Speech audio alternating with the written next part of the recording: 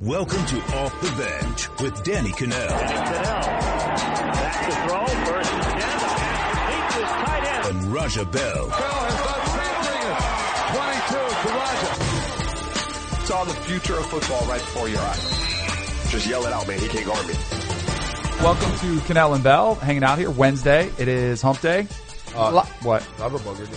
No, you're good. I would tell you. I would look out Would for you? it. Yeah. I'm like over here. You know how you get like it's like a flake almost sometimes? Yeah. Like, yeah, I'm good. Yeah, I would tell you for sure. I actually, this morning I cut myself shaving and I wasn't aware and I had like just like a bubble, a blood bubble. Yeah. Sitting there and it kind of dried up. It's kind of nasty. Nobody said anything. I saw it in the car, but I think I caught it, just in time. We'll get to all your personal grooming needs later in the show, but we got to get to your top 10 NBA players. We have a revamped list after you put out your preseason list. A little bit of movement on there. Shuffling of the pieces. Yeah, the Tim Donaghy story written by ESPN was pretty fascinating. I'm curious to get your thoughts on that because you've forever been like, oh, there's stuff that goes on. And I was always like, oh, he hates refs because they were teeing him up all the time. But we'll get some of your specifics on that. UNC Duke is tonight. Might get to preview that a little bit. But first, huge news out of MLB. So it's time for talking baseball with Raja. Yeah. We're going to break this down. Padres, NL West, how are we doing in the standings? No, but seriously.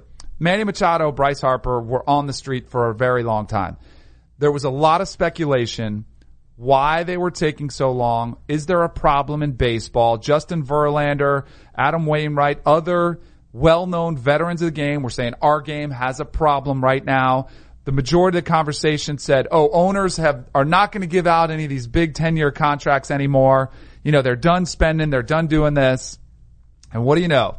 Manny Machado, Mr. No Hustle. Yeah, Mr. No Hustle. Mr. No Hustle. But like in his own words. In his own words, yeah. He said, hustling ain't my cup of tea. That's his words.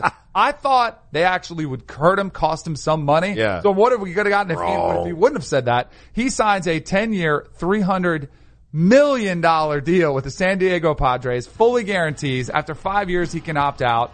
It is the biggest free agent contract in the history of sports. If you're saying, well, what about Giancarlo Stanton? His was for 13 years, $324. So on a 10-year deal, this is the biggest per year money that we've seen out there. It is a monster deal.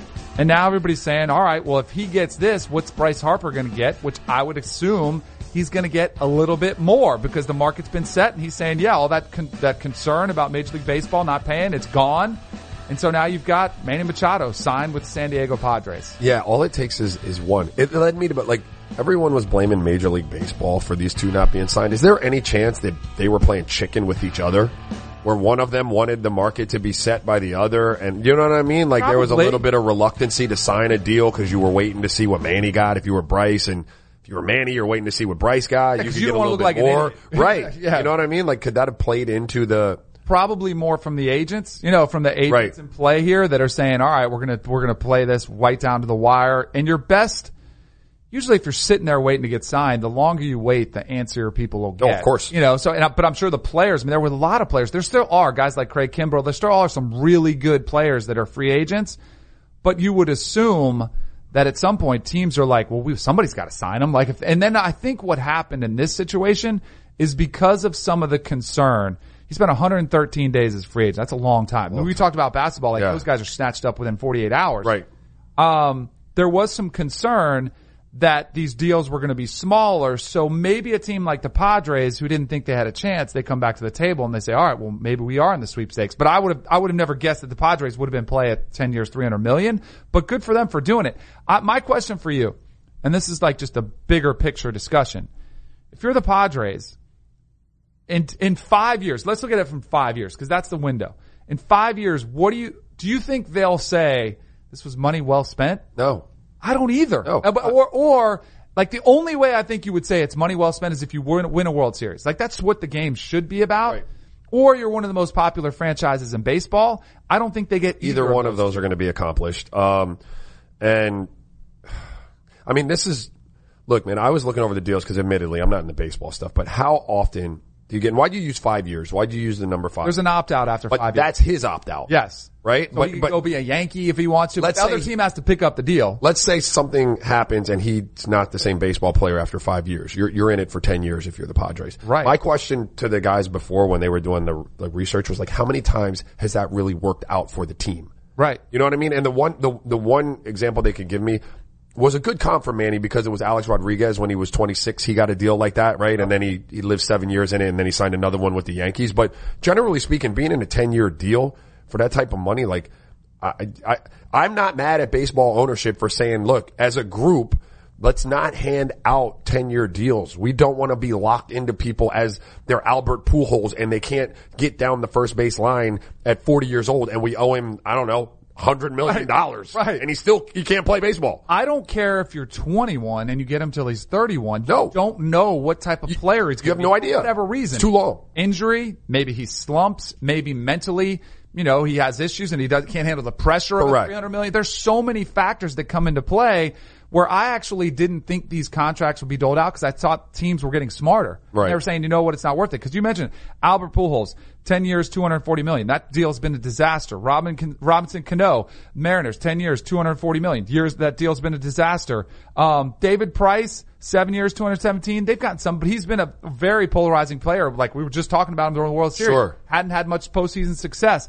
A lot of these deals that have been signed, the longer term deals, have been bad deals especially on the back end of them. I love my favorite thing is just the no honor amongst thieves type of like just watching the one team sit around. No, like, listen, Danny, me, you, Coca, we all sit around. No one's giving him a deal. You understand me? No 10-year deals. We're not doing it. And a month goes by and the team, like the lesser of our three teams, we're sitting around like, guys, do we do this? Do we give him the, and always somebody comes out and takes the swing. All right, let's do it. $300 million. It'll be, so the Padres now, who haven't been in the playoffs in 10 years, they haven't been there in a decade, never won a World Series. They've been to the World Series, but I think it's been like 20 years since they've been to the World Series. What's that, the La Jolla Padres? Yeah, it should be. I mean, hey, if the biggest winner in all this is Manny Machado, gets to go live in San Diego, which I think has the best weather setup in the planet, the planet. Because you got LA, you got smog, you got traffic. San Diego's more laid back. You got La Jolla, as you mentioned. Like, it is probably one of my favorite places on the planet. Like, and I'm talking about not just U.S., like, no, it's fantastic. It's insane. Yeah. He gets to live there, so he's the big winner. I do think, cause I was talking about this a bunch yesterday on my radio show. And it was trying to say, how do you judge this as success? And majority of people that chimed in, even on social media, were like, well, this Padres, will they be relevant again?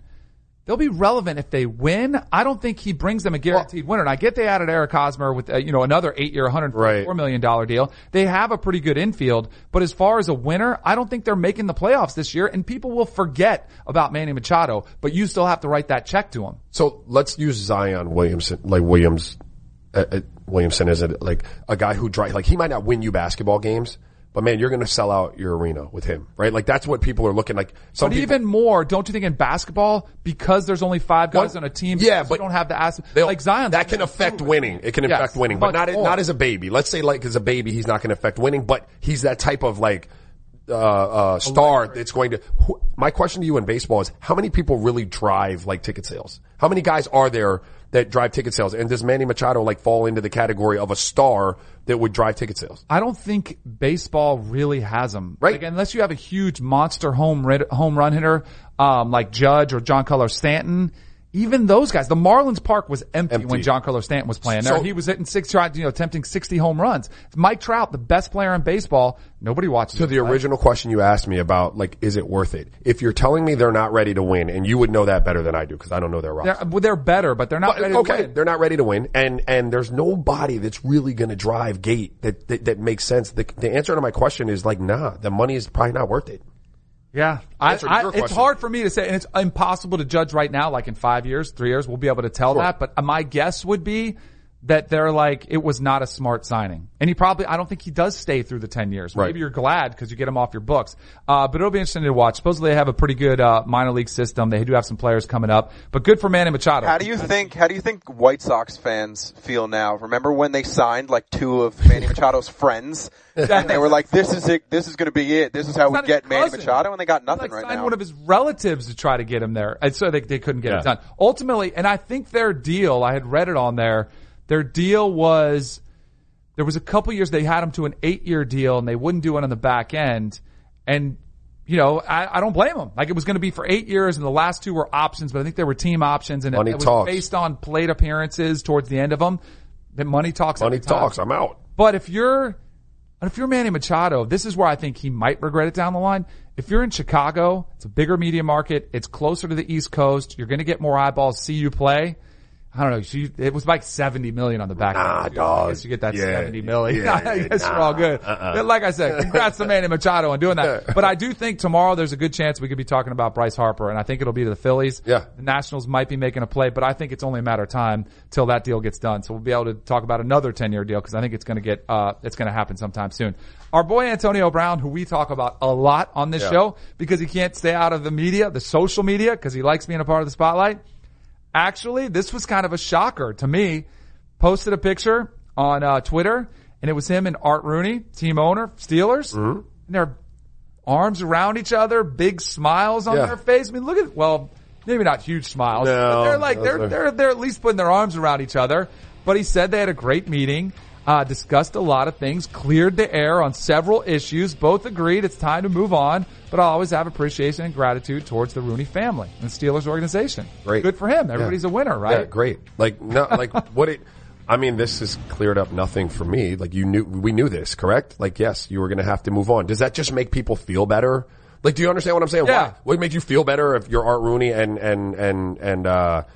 Antonio to just squash that? Like, you really don't love it. Like, you don't like it. No, I don't know. Like, that picture was kind of awkward. So Brown's agent, Drew Rosenhaus, was there as well, as did Steelers GM Kevin Colbert and then executive Omar Khan.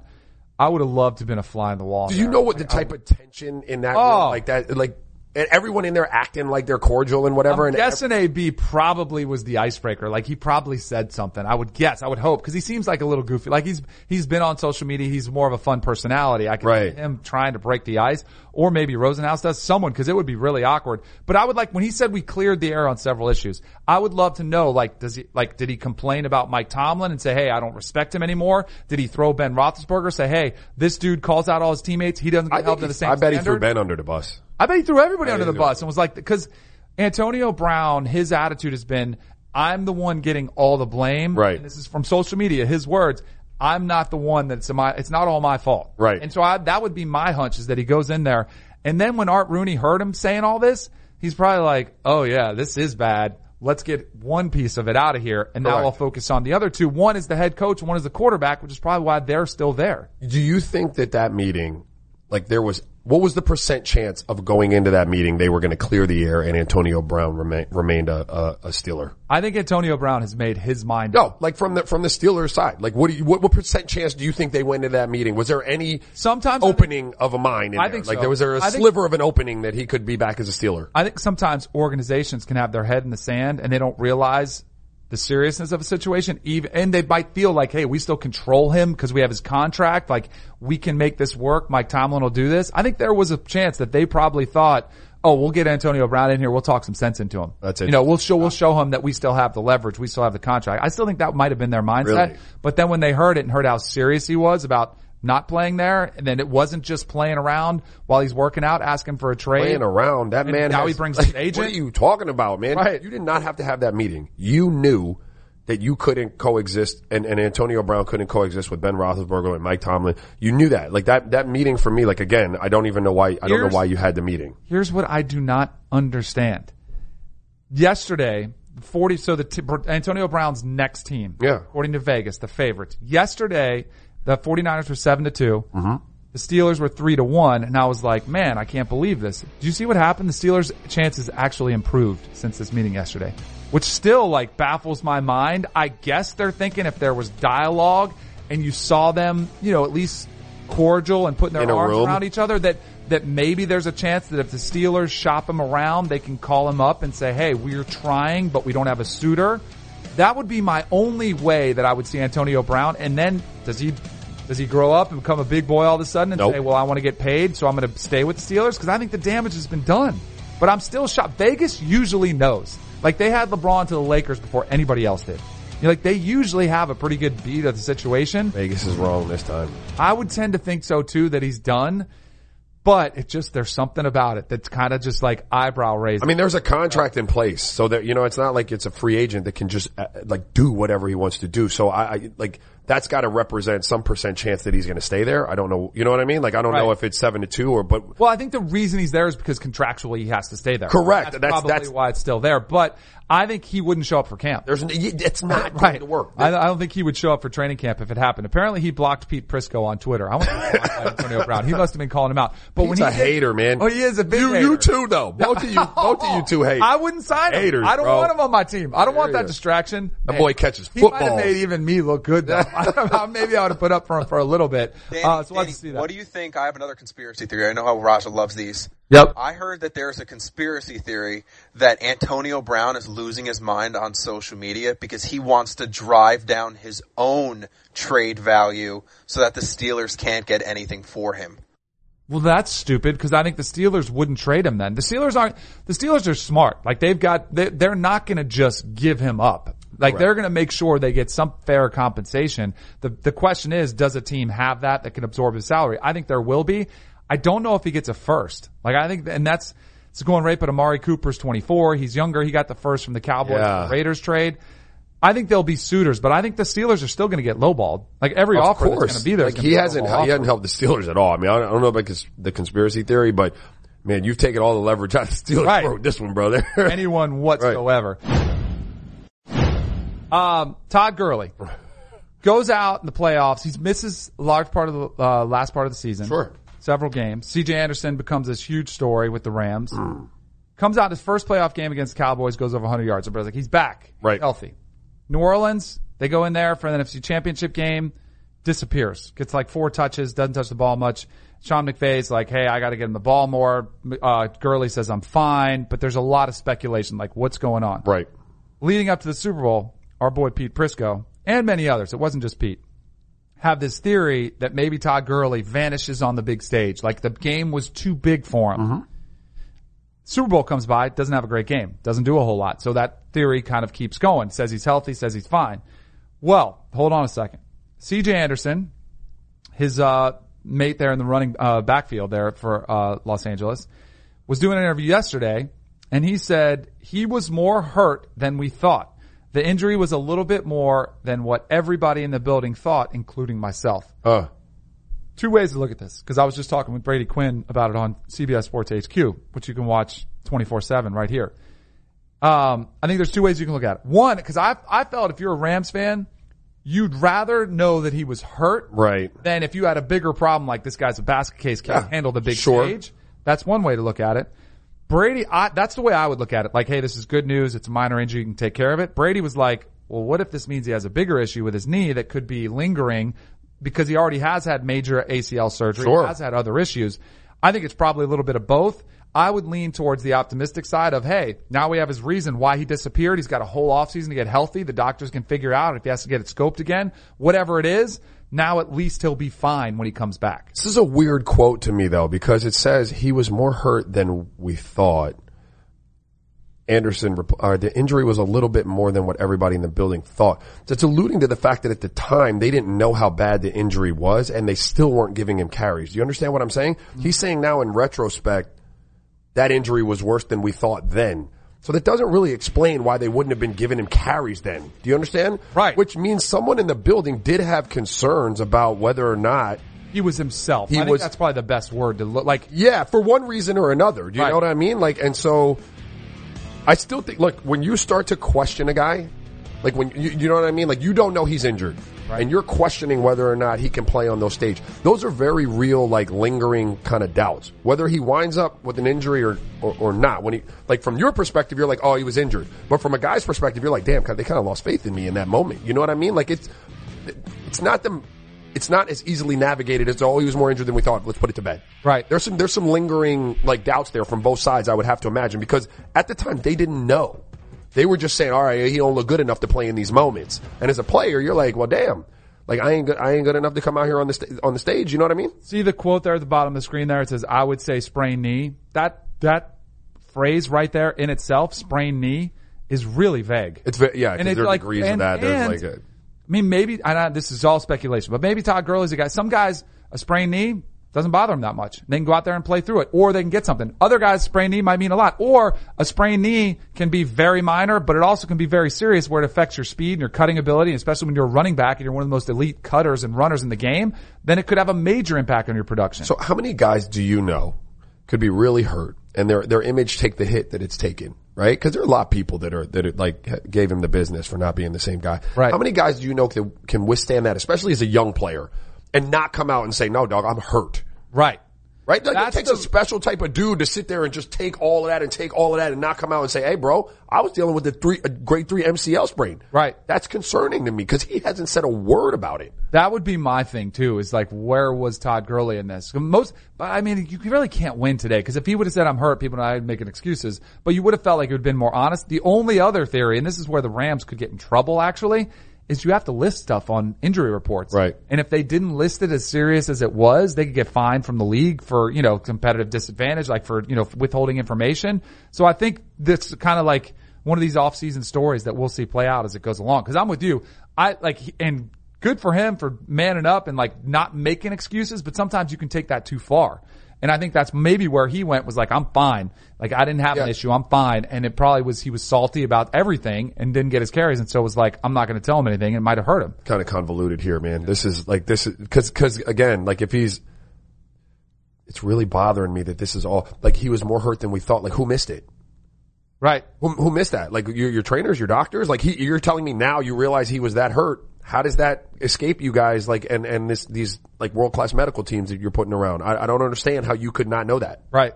It'll be interesting to see how this plays out. I don't think this is the last time we hear of it. And I think CJ Anderson, great dude. Like, fun talking about the Super Bowl, but he's like his being open and honest with us might have opened up a can of worms for Rams that they're going to have to answer. Right. Speaking of injuries, there's been a report from The Athletic that the Lakers are a little concerned about LeBron's second half health. I hear that. Quote from Joe Vardon of The Athletic. The Lakers are privately a little concerned about LeBron. Is he fully healed from the groin strain that cost him a career worst 18 games? Is he going to pick up his intensity and propel this team back into the playoffs as he did last year in Cleveland? I don't think the Lakers make the playoffs. I think this is one of many reasons why they don't. I think LeBron's getting to an age where he's becoming more vulnerable to these types of nagging injuries. And the older you get, the longer it takes to heal. Absolutely. So I think he's still in the healing process. And this might be one where it affects him throughout the remainder of the season. It's just a matter of, can he manage the pain and dealing with it? And to what degree does it affect him? Does he go from being like a 99 rating on an NBA 2K scale to like an 87?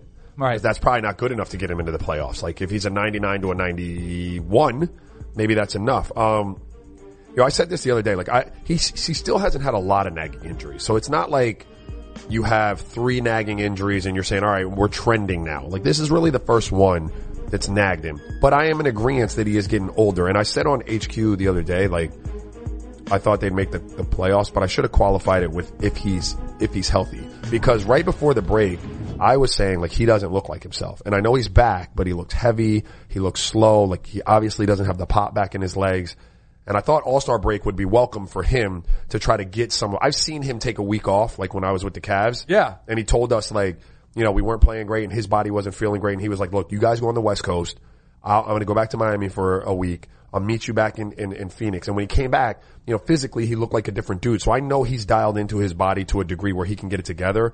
But here's the luxury he doesn't have. Then they were a higher seed, so they could there's no time for that. That's why I thought that the All-Star break would be good for him, because you could dial that in. And I do think he looked like he had more pop in his legs during the All-Star game than he did before. So I think he's trending in the right direction. But I think there should be concern in LA when you're dealing with a guy who is getting older. There is slippage. He's still one of the best in the game, but like physically, nobody beats Father Time. And then you don't have enough around him. He's got to do so much for that team to make this playoff chase that it's just going to be putting extra stress on those groins and the adductors and all of those little muscles that are nagging when you get older. Coca just found a really interesting tweet from Brian Windhorst from February 15th, and I'm curious to get your response on this, because Windhorst put out there, word on the street is that LeBron is playing at, what do you think he's playing at, his weight? What did he play with when he was with you? Like in his prime, his ideal weight I would say would be 265? So, right. You think 265? Would be ideal LeBron playing weight. Well, I'm totally heavy for him. All right, so that's leads to this one. There's word on the street LeBron's playing at 280. that the groin injury hurt his conditioning program. He looked big. He is always a dude that, and this is one of the things I really appreciate about him. He treats his body like it is, he's in there after games, he's working out, getting extra stuff in. Your groin, you have to lay around. Yeah, you can't do anything. Wait. Yeah. You can do the stupid this thing where you try, guys don't do that. No. That could be I used to hate that. Oh, it's the worst. Yeah. It's the worst. For the people that don't know, it's like the stationary bike, except you have your hands in the pedal. Yeah. It's the worst. But if that's an issue, like, that's a very risk. That's a lot of weight to be carrying around, and it slows you down. It impacts you. That confirms what he looked big and heavy and a step slower than he looked. And I think 265 honestly is too much for him. Really? I think if 255 is a great weight for him. Cause you're taking some stress off. That vegan LeBron? Was that when he was 255? Might have been. Might have been. Paleo was his thing. There's a sweet spot in there between that 265 and 250 where I think is optimal for him. Where you're not too big. Cause you get older, you slow down, you gotta carry less weight, but 280 that's just too much weight. Right. And I think that's something to keep an eye out for too. I'm telling you, this injury, which he's never really had to struggle with any major injury, and I know you're all right there. A groin injury isn't, it's people, it's minor. 18 games, most he's ever missed. Yeah, I think sure. this is a very serious issue, which brings Luke Walton into play because this is going to be something, it's the LeBron effect when you're there, especially if your team is struggling. It's going to be, well, what's the relationship like with the coach? Luke Walton says he gets along with fine. Like, what are you supposed to say? Yeah, fine. He's going to say sign, then fine. Yeah, fine. We have a working relationship. We've got a good working relationship. Is that a ringing endorsement or what? Yeah. He was at LAX. I guess TMZ probably found him where he said that they get along fine. Hey, how are you and your wife? Fine. Fine. Well, we always like, when do the guys call in the divorce attorneys if that one happens? Odds to be the Lakers coach next year. Ty Lue, his coach from Cleveland, bringing him with him. Jason Kidd plus 400. Ty Lue plus 300. Luke Walton plus 400. Mark Jackson plus 400. Then you have some long shots. There's only one name that makes sense on that. Ty Lue? That's the only name that makes any sense. Look, Jason Kidd, look, what do you do with Milwaukee? Nothing. Right. Like, and I like Jason Kidd. I think he's a great dude, but like that kind of fell apart. Mike Budenholzer takes that over. They're the number one team in the, come on. It takes it takes a breaking in period with LeBron. You're going to waste half a season with one of these other coaches just trying to figure out how to get them all on the same page. Just for LeBron to figure out whether he trusts the guy or not, at which point you got to figure out whether you got to move on from him or not. Like Ty Lue, you don't have to worry about any of that. You drop him in, he already knows what to expect with LeBron. Is he going to take so much heat though? He already gets heat being, he's his own GM. If he's plucking his own personal coach to be, I don't know that he plucks the coach.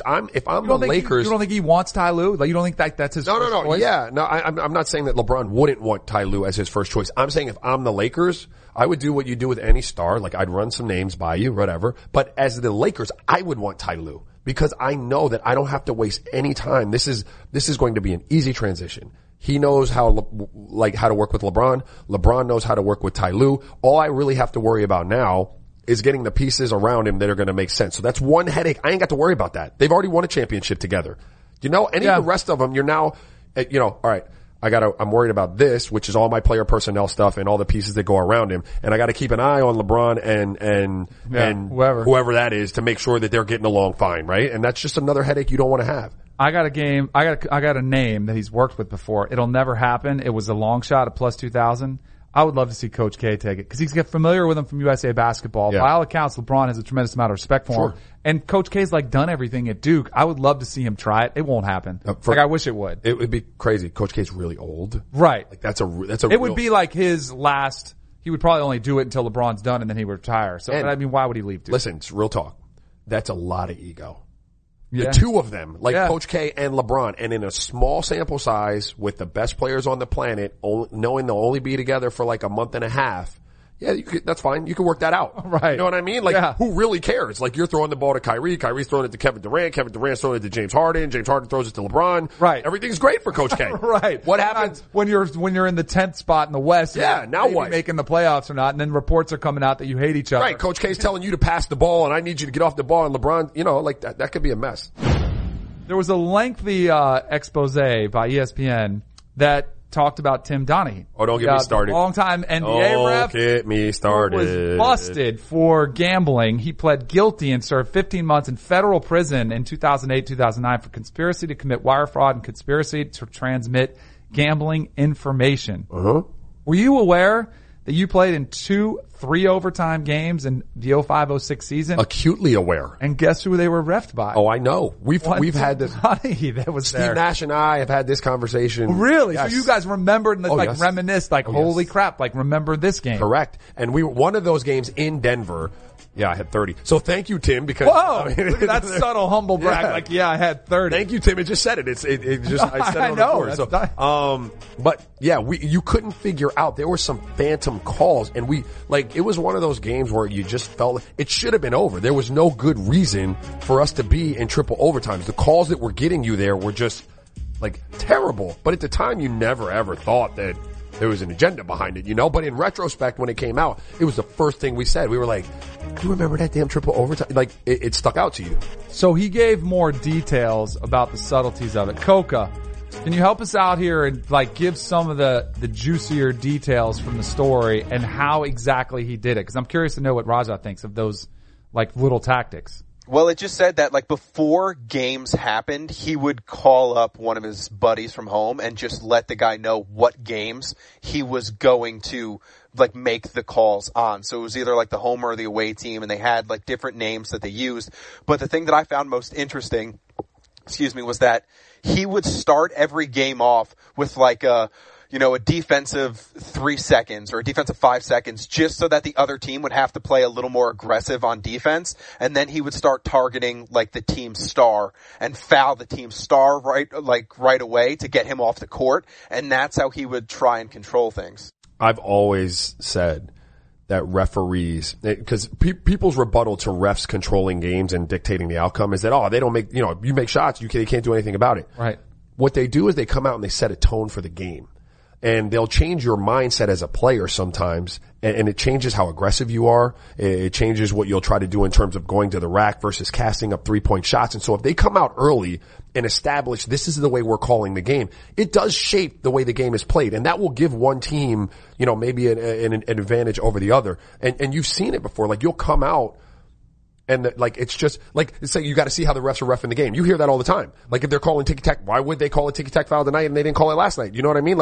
There's shaping of games that takes place. I'm not saying it's conspiracy in the NBA, but it's just that refs have so much control, and if they're not consistent, you get a different product. It could sway the game, not even intentionally. It just, the better team might not win in that scenario. I think there's a misperception that if you're fixing games, that you can control the outcome every single time. You can't have that happen, or else it would be so blatantly obvious. Be calling just fouls that are non-existent on last second shots, or, waving off back buckets if you really wanted to do it.